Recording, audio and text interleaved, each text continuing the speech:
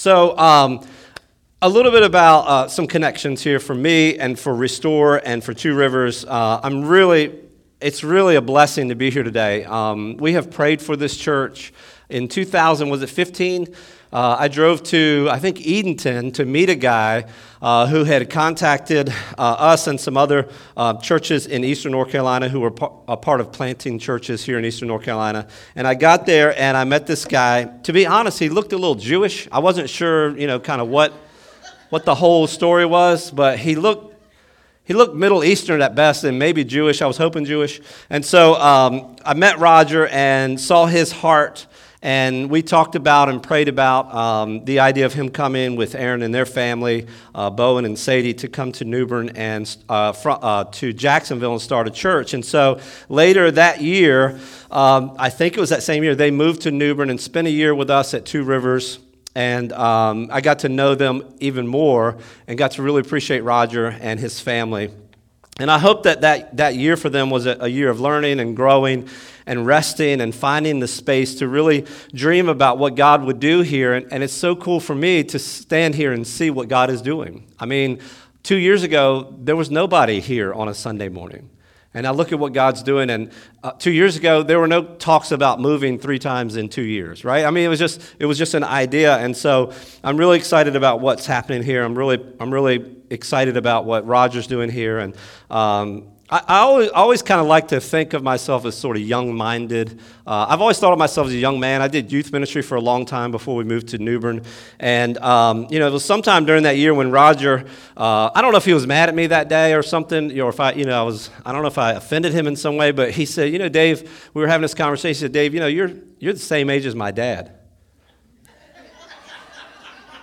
I said, thank you for that. I appreciate that. And And then there's another connection. Josh is here, who led worship this morning. Josh attended our church in Two Rivers for several years before he got out of the Marine Corps, and I don't know where he works now, and still on base somewhere. And it wasn't long after he got out of the Marine Corps. Our church is similar in some ways to Restore in that we have a lot of military, mostly from Cherry Point, kind of that direction. Every once in a while we'll get somebody from this direction, but now we kind of steer them towards Restore. But Josh attended. He was a young Marine when we met him, I think maybe his first duty station, and he was there several years. And so we were we saw some potential in him, and we had some conversations about kind of mentoring him into the ministry. Well, in the middle of all that, Roger calls and says, "Hey, we need a worship leader. What do you think about Josh?" And we said, absolutely. We always want to be kind of open-handed with what God's doing, and so we did send Josh off, and I just want to admit, he was only partly trained when we sent him, okay? I want you to know up front, that's not his fault, okay? It's kind of like the young Luke Skywalker who left Yoda before it was time. You know what I'm talking about? So give this young Jedi some space, but he's doing great. Be patient with him, right? And so we love that Josh is here doing ministry. It is beautiful. I don't know where he ended up, but I'm trying to look at him. Okay, he's up there. He went literally to the very back row. I love that. And so really proud of what Josh is doing. And I really don't know Kendra real well, but my guess is that Kendra is the reason anything's working around here. Is that true? Okay, so I love, let's give her a hand. That's right. She's probably not in here, but I love what God's doing here. I'm really excited, and in some ways, if you'll give me just a little bit of liberty, I feel like a little bit of a spiritual father in some very small way to this church, and our church loves Restore. Last year was our 10-year anniversary as a church, and we celebrated that, and part of what we celebrated was you. And we pray for you often, and we want what's good for you. I'm proud. I don't know if you're supposed to be proud. It's like, some of the things Jesus talks about, don't be proud. But in a spiritual way, I'm proud of what's going on here, that many people are coming to know who Jesus is because of you guys. Because you're saying, okay, I'm going to get out of my skin a little bit and go talk to somebody about Jesus. I'm going to bring them to church. I'm going to introduce them to Kendra or Josh or someone here or Roger. And I see that God is doing some really great things through Restore.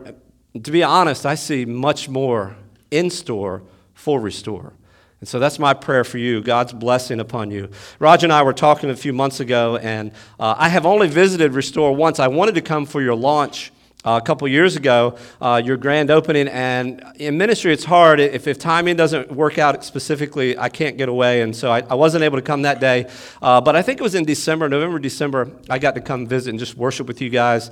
And I'm excited about that. So a few months before that, Roger said, would you come and speak for us in 2019? I looked at my schedule and I said, this is the date I can do it. We had our 10-year anniversary last week. We're going into a new series next week. I said, I got a little bit of a break.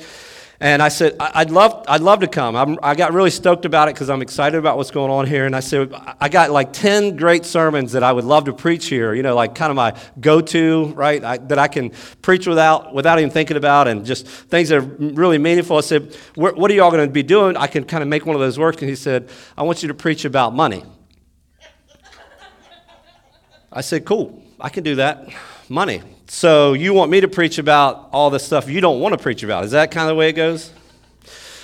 So today I'm going to start a series, and I'm kind of joking because I'm very much joking because I think God wants us to think about money, and I don't mind at all. I can be the bad guy today and set the table for anyone who maybe needs to think about this. I had a funny thing happen to me not too long ago, and I kind of frame it, this whole conversation, this way. My wife Bonnie and I were at home one evening, and we were sitting on the couch together. I'm pretty sure we were holding hands, and we were looking into each other's eyes. Actually, I think we were watching Cupcake Wars or something like that. And so we're sitting on the couch, and this is true. There was a number that came up on my phone, and it was a weird ring on my phone, and it was very much like that ring. That was weird. I mean, literally, it was that ring. How did you do that? Let's act like we meant that. See what technology we use here? So it rang, and it was a FaceTime call, like a video call on my phone. And it was from a number that I didn't know. Now, the weird thing about a FaceTime call is if you answer it, they can see you. And I was like, I don't know who this is, so I didn't answer it. And I just said no and, whatever. 30 seconds later, same thing again. Same ring, FaceTime from a number I didn't know. I said no. And about 5 minutes later, I get this series of text messages. Now, I have recreated it on the screen for you. The first text message I got said these words, "You in your feelings?" Now, I know I'm old. I'm as old as Roger's dad. And I didn't know that was like a real saying, like some of you guys are younger, that's like a real thing, right? Raise your hand, you know what that means. Like somebody's being kind of, back in the day when I was growing up, we would say they were kind of emo, right? Is that true? Is that right? Did I date myself on that? Okay, I'm sorry. Somebody's kind of being a little bit emotional or needs some space. And I didn't know what to say to that, so I just, nothing. And like 30 seconds later, I get this next text, which is, "You okay?" And this is transcribed exactly the way it came through. No question mark on that one. And finally, I was like, I probably need to let them know something's going on here. I had a lot of funny things I was going to, say to them, like, when you come by, can you bring some beer? Or, like just make up some stuff that didn't make any sense. I figured that way, at least whoever was in this conversation, they might get something good out of it, or whatever. And so I finally just wrote, "Wrong number." Like, I don't think you're texting, FaceTiming, calling the person you think you are. And the response that I got from that was, "Word up." And that was the last I heard from them. So I don't know what happened there. I don't know if I helped that relationship or if somebody was in their feelings. The best thing about it was, like, for the next month, I would text my wife periodically and just say, "You in your feelings?" And so she really appreciated that. But sometimes there is a disconnect in communication, right? Have you ever communicated with somebody and it was just a real big disconnect? And this morning, as we begin a 3-week series talking about money, I get to be the guy that sort of starts this off. I'd like to clear up a couple miscommunications or disconnects in communications that churches sometimes have, and specifically maybe for me or even Two Rivers, which, by the way, I did want to say that if you know somebody in New Bern or in Havelock who's looking for a church, we'd love to be their home church, and so we would love to partner with you. We'd love for you to send them our way. I'd love to love those folks. But this morning, as we kind of start this idea of thinking about finances and generosity and giving, the series that we're going to do together, I'll start this week, is ATM. And it starts just thinking about money, right? You go to the ATM to receive money. And today I want to talk about the A in ATM, which is the attitude we have about money. And one of the things is that we have sometimes some miscommunication. So let me just clear up a couple things. First of all, sometimes in our church, there is the impression that we don't care about giving or we don't think it's important. Now, one of the reasons that people think that about our church is because, like Restore, we don't pass an offering plate. Have you ever been to a church that passes the offering plate down every row? And so when we started 10 years ago, we said, we don't want people to give because they feel pressured to give. We want people to give because they're compelled or they're joyful or they're excited about what God's doing in their lives or they want to connect with what we're doing. And so we do believe in giving. We just don't pass a plate. We simply want to make sure that people know that we care more about them than we do their money. And I think Restore has kind of adopted some of those things. 2 Corinthians chapter 9, verse 7 simply says, each one of you should give what you have decided in your heart to give, not reluctantly or under compulsion, for God loves a cheerful giver. I think sometimes when you pass a plate, and I'm not beating up those churches that still pass a plate, I think that's fine, but sometimes for somebody who's new to church, it may be a little off-putting to, the first interaction they have with somebody is the usher who hands them a plate, and then they're scrambling, trying to figure out how to give any money, and if you're like me, I rarely have cash in my pocket. Anybody else like that? I never have any cash. My dad, who's even a little older than me, heaven forbid someone's older than me, but my dad who was older, he was of the generation that he always had cash, right? And as I get older, I'm kind of getting more and more that way. You never know when you need a little cash. But my dad, he would pull out wads of dollar bills. He was like, Dad, what are you doing with dollar bills all the time? Why do you have so much money in your pocketbook or in your wallet? So we just decided that it was more important that people know that we love them. And we also decided that as a church, we wanted to model what it looked like. We wanted to be generous, so we wanted to give and do things outside of ourselves. And one of the first things we did as a church when we were just a few months old was we helped fund a well in Africa. And in 10 years, our church has given over $500,000 to missions that are outside of ourselves. And so we want to be sure that people know that we love them more than we love their money. We're not trying to hug them so we can reach in their back pocket or purse and pilfer money, right? That's not what it's about. So we kind of have a sort of a hands-off approach to giving. So sometimes it gives people the impression that we don't care about money. The truth is, Jesus talked more about money than he did heaven or hell. So in church, we probably should talk about it from time to time, and that's the genesis for this series that we're doing. The other misconception that people have had about me is that I don't like to talk about money. And I've heard people say, David, I know that you don't like to talk or preach about money. Well, that's a miscommunication. Here's the reason. I don't have a problem talking about and encouraging us to do something that's, number one, good for us, and secondly, honors God. Right? I don't have any problem saying to you, and it's even easier because I don't really know you. I'll leave today and go back to New Bern, and you'll say, that guy came in here and all he did was talk about money. Okay. But I don't have any problem talking to you about something that's good for you, and by you I mean all of us. It's good for me, and it also honors God. In the book of Acts, Paul talks about and quotes from Jesus when he says, the Lord Jesus himself said, it is more blessed to give than it is to receive. You see, the practical side of generosity or giving is that it forms good habits in our lives, which not only honor God, but are actually good for us. So today I want to talk about the A in ATM and its attitude. 2 Corinthians chapter 8 says, but since you excel in everything, in faith, in speech, in knowledge, in complete earnestness, and in love that we have kindled in you, see that you also excel in this grace of giving. Paul's writing to the church in Corinth. And listen to the things that he says, hey, you guys are doing great in these areas. And I think that Paul, or I could kind of say today, there's some things that Restore is doing great. I love that you're reaching out to lost people. I love that you're baptizing people into Christ. I love that you have a vision and a heart for your community. I love that you see lost people as souls and have compassion on them and want to reach out to them. But also see that you excel in the grace of giving. You see, having the right attitude when it comes to giving starts with understanding what God is asking. My wife Bonnie and I, when we were first married, and I got to be very transparent with you today, our family, Bonnie and I, have not always excelled in the grace of giving. You would think that the preacher would have it all together, right? That he understands this. I'm the guy who struggled for a large part of my life with giving, not because I didn't want to give, but because I had the wrong attitude.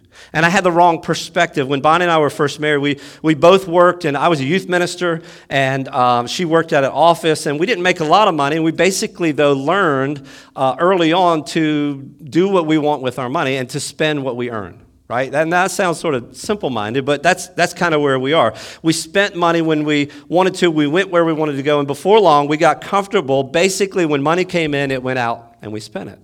Anybody else know that? You don't have to raise your hand. Anybody else live that way, kind of paycheck to right out to paycheck? And we would spend money on things we didn't have, and we would go in debt for things that we wanted, and we were good at spending exactly what came in and sometimes more than what came in. And we gave to church some, but to be honest, we did not excel in the grace of giving.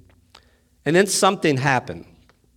In 2004, my two daughters were born. I have twin daughters, and that means they're born on the same day. You know how that works?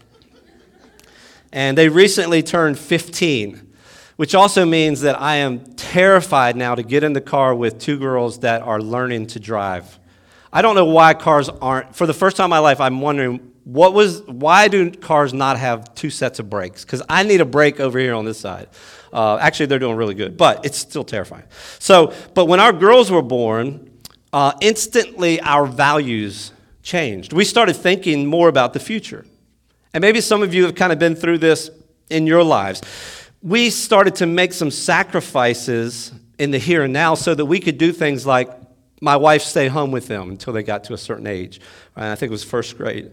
We made adjustments to our budget, right? We went from two incomes, and my wife, I think at the time, made a little bit more money than I did.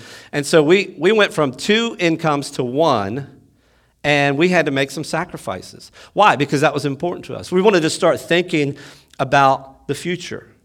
Our new perspective included more than just the here and now. It included more than just what came in today would go out today or tomorrow, and we began to consider what tomorrow might look like. And here's where I want to frame this whole conversation today. See, when we realize that tomorrow matters, it will change how we live today. When we really start to consider and when we really start to realize that there is more to this life than just today, that there's actually more to this life than just the here and now, there's eternity. When we realize that tomorrow matters, it should change how we live today. Let's put it into context with God and church. I know that you guys have recently gone through the whole Bible in a series called The Story. In the book of Acts, it's a study of the early church and so many things that the church did, some bold moves that the church did as they took the message of the gospel to the people around them. There seemed to be a sense of urgency about what was going on there. Why? Because the early church realized that tomorrow mattered. And it changed how they lived their lives day to day. So my question for us is this: what would happen if we got serious about tomorrow? What if we started to prioritize our lives and even our finances, not around today, but around what might happen tomorrow and even into eternity? What if we really got about making the sacrifices necessary through generosity to reach our community for Jesus? What if we started giving like there was something at stake? Matthew chapter 25, Jesus tells this story. I want to kind of unpack that for us today real quickly. Matthew 25, let's start in verse 14. Jesus says, "Again, it will be like a man going on a journey who called his servants and entrusted his wealth to them. To one he gave 5 bags of gold, to another 2 bags, and to another 1 bag, each according to his ability. Then he went on his journey. The man who had received 5 bags of gold, went at once and put his money to work and gained 5 bags more. So also the one with 2 bags of gold gained 2 more. But the man who had received 1 bag went off and dug a hole in the ground and hid his master's money. So let me contextualize this for you. This is a story that Jesus told, and really in the story, the rich man represents God. So this rich man is going to be away for a while, and he goes to 3 of his servants, and he says, I'm going to entrust to you what's mine for you to take care of while I'm gone. And he gave them a significant amount of money. Now, if we were to translate bags of gold into modern-day currency, a bag of gold would be about $50,000. Now, that's a pretty good sum, right? That's no chump change. And so to one guy, he gives 5 bags of gold. So that's $250,000 he gives to one of his servants. To another, he gives 2 bags. That would be the equivalent of 100,000. And to the third, he gave 50. Still a lot of money. The one with 5 bags of gold goes out and earns another 5 bags. So when the master returns, the one who had $250,000 now has $500,000. The same is true of the one who had 2 bags. He earns 2 more, from $100,000 to $200,000. But the one who was given 1 bag of gold, what does he do? He goes out and digs a hole, and he hides what the man had given to him. Have you ever thought about what you would do if you got a bunch of money? I mean, we do this, don't we? We dream about. Have you ever noticed, like, when the jackpot of the Mega Millions gets like into the hundreds of millions and even up towards $1 billion, people start having this conversation. They say, well, man, if I win that lottery, I'm going to do this, this, and this. Well, imagine being a preacher when that's happening. You know what people tell me all the time? Dave, if I win the jackpot, I'm going to build you a new church. That's a direct quote from somebody, right? Or I'm going to do this or that for the church. When I get this large sum of money, or when this money comes through, or maybe you're thinking, when I get the promotion, I'm going to give a bunch of money to the church. And I always think, oh, that's great. I hope you do. And I'm praying for you to win, sort of. But I always think, yeah, but what are you going to do with what you have now? Right? We like to think about and speculate about all these grand things that we would do with something we don't have. And I think God is more concerned about what you do have now and what you're doing with that. It's important to recognize something here.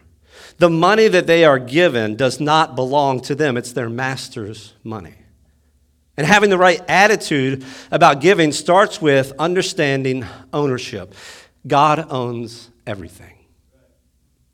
Everything that we have comes from God.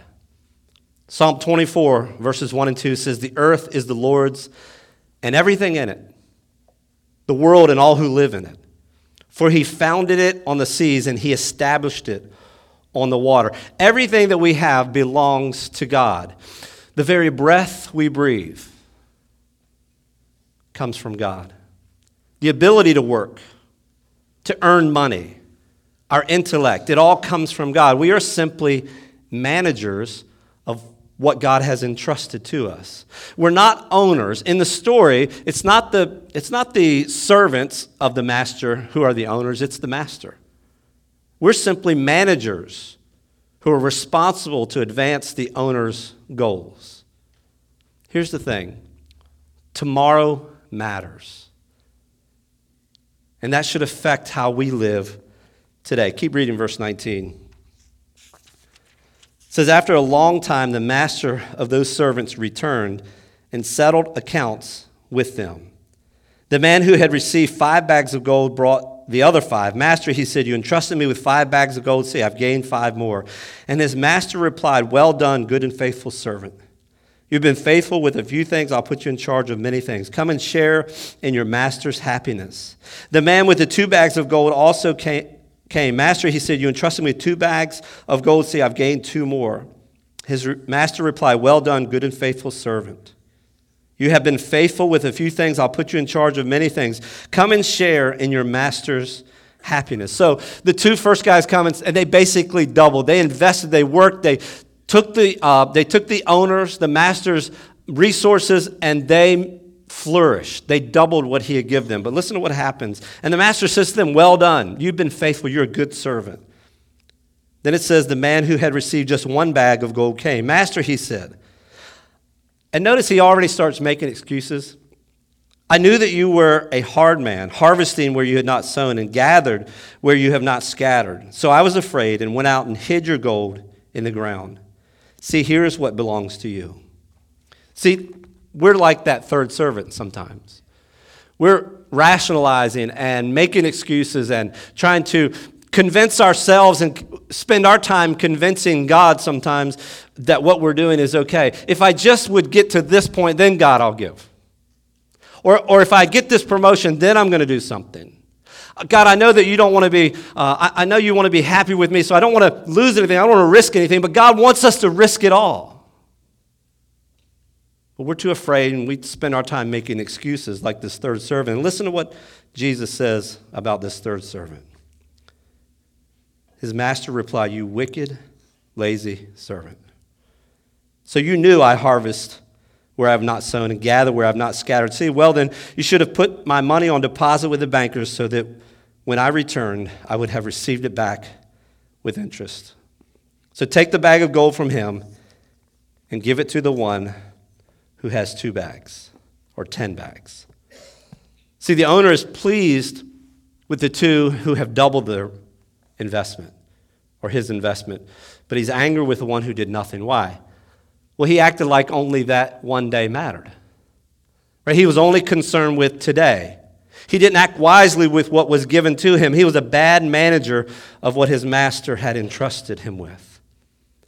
And Jesus says at the conclusion of this, whoever has been given more, whoever has will be given more, and they will have an abundance. Whoever does not have, even what they have will be taken from them. So here's the takeaway. As a church, as families, as individuals, if we are faithful with what we have, we'll be given more. A lot of us think about this backward. We think when I have more, then I'll give more.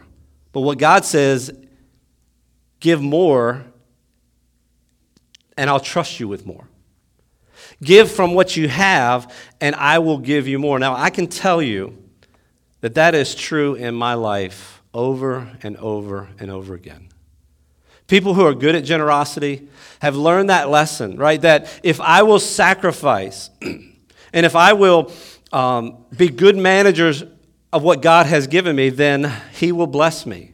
We don't do it to get the blessing, but we certainly recognize that tomorrow matters and we give to God today. So I want to get practical. Everything that we have, everything that God has entrusted to us falls into one of 3 baskets. I want to talk about these baskets. Can everybody see these? Okay. They fall into one of 3 baskets. Either today, tomorrow, or eternity, or eternal. Right? And now let's think about that for just a second. There are 5 things I think that we can do with money. We can spend it, right? We get it, it goes back out. We can pay debt. In other words, we spent what we didn't have yesterday, so now we got to pay back the debt that we spent before. We can pay taxes, and we all love to pay taxes, right? It's our favorite thing to do. We can save it, or we can be generous. We can give it to someone else. And to be honest, that's the typical order of priority we put on the money that we have. But what if we thought about what God wants for tomorrow instead of thinking about it today? If you think about those 5 things, spend it, pay debt, pay taxes, save it, and give, it really is combined in these 3 things, right? Spend it is something that we would do today. Pay debt, that's something we would do with our money today. Pay taxes is today. And save it would be something about thinking about tomorrow, right? And then giving would be something we're talking about the eternal. The Bible says that we should put God first. But typically what we do is come to God last. So if I were to take this $10, freshly minted $10 $1 bills, actually some of these are kind of wilty. These are not freshly minted. Let's let this $10 represent all of the money that we have. Okay? Every bit of money that comes into our checking account on a daily basis. Here's what we typically do. We say, okay, today I've got to pay my car payment, my rent, I've got to pay for that vacation I took that I didn't have the money for, that I financed. I've got to buy some clothes, and I really just need to go out to eat several times this month, right? And so when we get our check, we say, oh, these things have to be done. We pay our bills, that's good. We do some things for our kids, that's good. And there's nothing wrong with spending money for today. We have to do that. But what if we started thinking about tomorrow and eternity and having that prioritized with our money, right? What if we said, I'm going to put God first in my finances? I'm going to take what God gives me on a daily basis, on a weekly basis, on a monthly basis, the hard work that I put into it. I don't think God wants all of that. But what if we said, the first thing I'm going to do is invest in eternity? And what if we just gave God 1/10? One out of every $10, right? Just $1 out of this 10. We said, I'm going to give that to God. But I'm going to do that first. I'm going to decide ahead of time, right? And then let me encourage you to do this second. Put something away for tomorrow, right? Another 10% in this bucket. And don't touch it, all right? And then, do you think it's unreasonable then for us to live on the other 80%? Right? If we just discipline ourselves a little bit, we can honor God first. We can put some money away for tomorrow second, and then live on everything else, 80%. See, I think that's the way God wants us to live. Proverbs 3:9 says, honor the Lord with your wealth, with the first fruits of all your crops. Give to God first. Save for tomorrow so that you don't have to go in debt for things that you need or want, and then live on the rest. Don't go in debt. Let me give you a couple of tips here. And these are not things that I've learned through or lived throughout my whole life. Don't go in debt for something that will immediately depreciate. Think about that.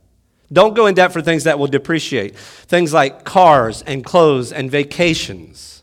See, we put those things on credit or we finance those things, and then all of a sudden, now we're struggling to put any money away or give to God because we're spending our money on things that we did yesterday or 5 years ago. So be disciplined. Save money here and then buy those things. God doesn't say you can't go on vacation or you can't have a new car. He just says, put me first. You with me? Now, I know this is difficult, and it's not like it's fun for me to come here and talk about money. But the truth is, in my life, I've learned kind of the hard way that if you put God first, things work out better. If you put God first, you know what happens every time I stretch a little bit? God blesses my finances. Now, I don't think we give to get that blessing because the greatest blessing we'll ever receive has already been given in Christ. We simply respond. None of this belongs to us in the first place. God owns everything. The very breath that you have to get out of bed and go to Camp Lejeune and salute your commanding officer was given to you by God. Therefore, every dollar that we make comes from Him. And to be honest, church, it's selfish when we put it all back in our own basket. And it's generous of God to say, just give me a little bit and live on the rest. Because technically you're living on 90%. And maybe God will do something in your life. I wish that I had learned this when I was more like your guys' age, young church, in your 20s. Because I'm the old guy, remember? I'm as old as Roger's dad, for Pete's sake. When we were young, we spent what we had. And I can remember years, and I've worked in churches my whole life. I remember a couple times, think about this, how embarrassing is this? The treasurer at the church came to me one time at the church where I was a youth minister and said, Dave, I need to talk to you. The check you guys wrote to the church last week bounced. Right? How embarrassing. Because I didn't really understand this. And every time we got money, we spent what we had, and we spent money on things we spent on things that we didn't have the money for. But only as I've grown and as I have hopefully matured, I'm starting to kind of get this. Prioritizing. Giving back to God first. And my finances have gotten better and better. And my discipline that I have learned through the years comes back to me in so many different ways. See, when we realize that tomorrow matters, it changes how we live today. Let's pray. God, we love you. We're so thankful for how you have loved us. And God, I just simply pray that in my heart, Lord, and I pray that it's easy for me to come in and say things, nobody here really knows me. But Lord, I want this church to know my heart is that you would be first in my life. That I would excel in the grace of giving, that I would be generous, that I would give to you first, Lord. Lord, Scripture says that we love you because you first loved us. So, Lord, we give to you because you have given first to us in abundance. So, Lord, I just pray that you would challenge us. Lord, help us to maybe go home today and pray and talk to each other, talk to our spouses, talk about this with our family and say, where can we start to say, God, we want to put you first? Maybe it's not 10%, but maybe it's 5%. But maybe it's something. Start where you are. Not waiting for some big windfall before we do something. Lord, we know that you're not worried about what might happen. You're worried about what has happened and what we have today. So, Lord, help us to be faithful. And we love you for first loving us and for giving us Christ. It's in his name that we pray. Amen.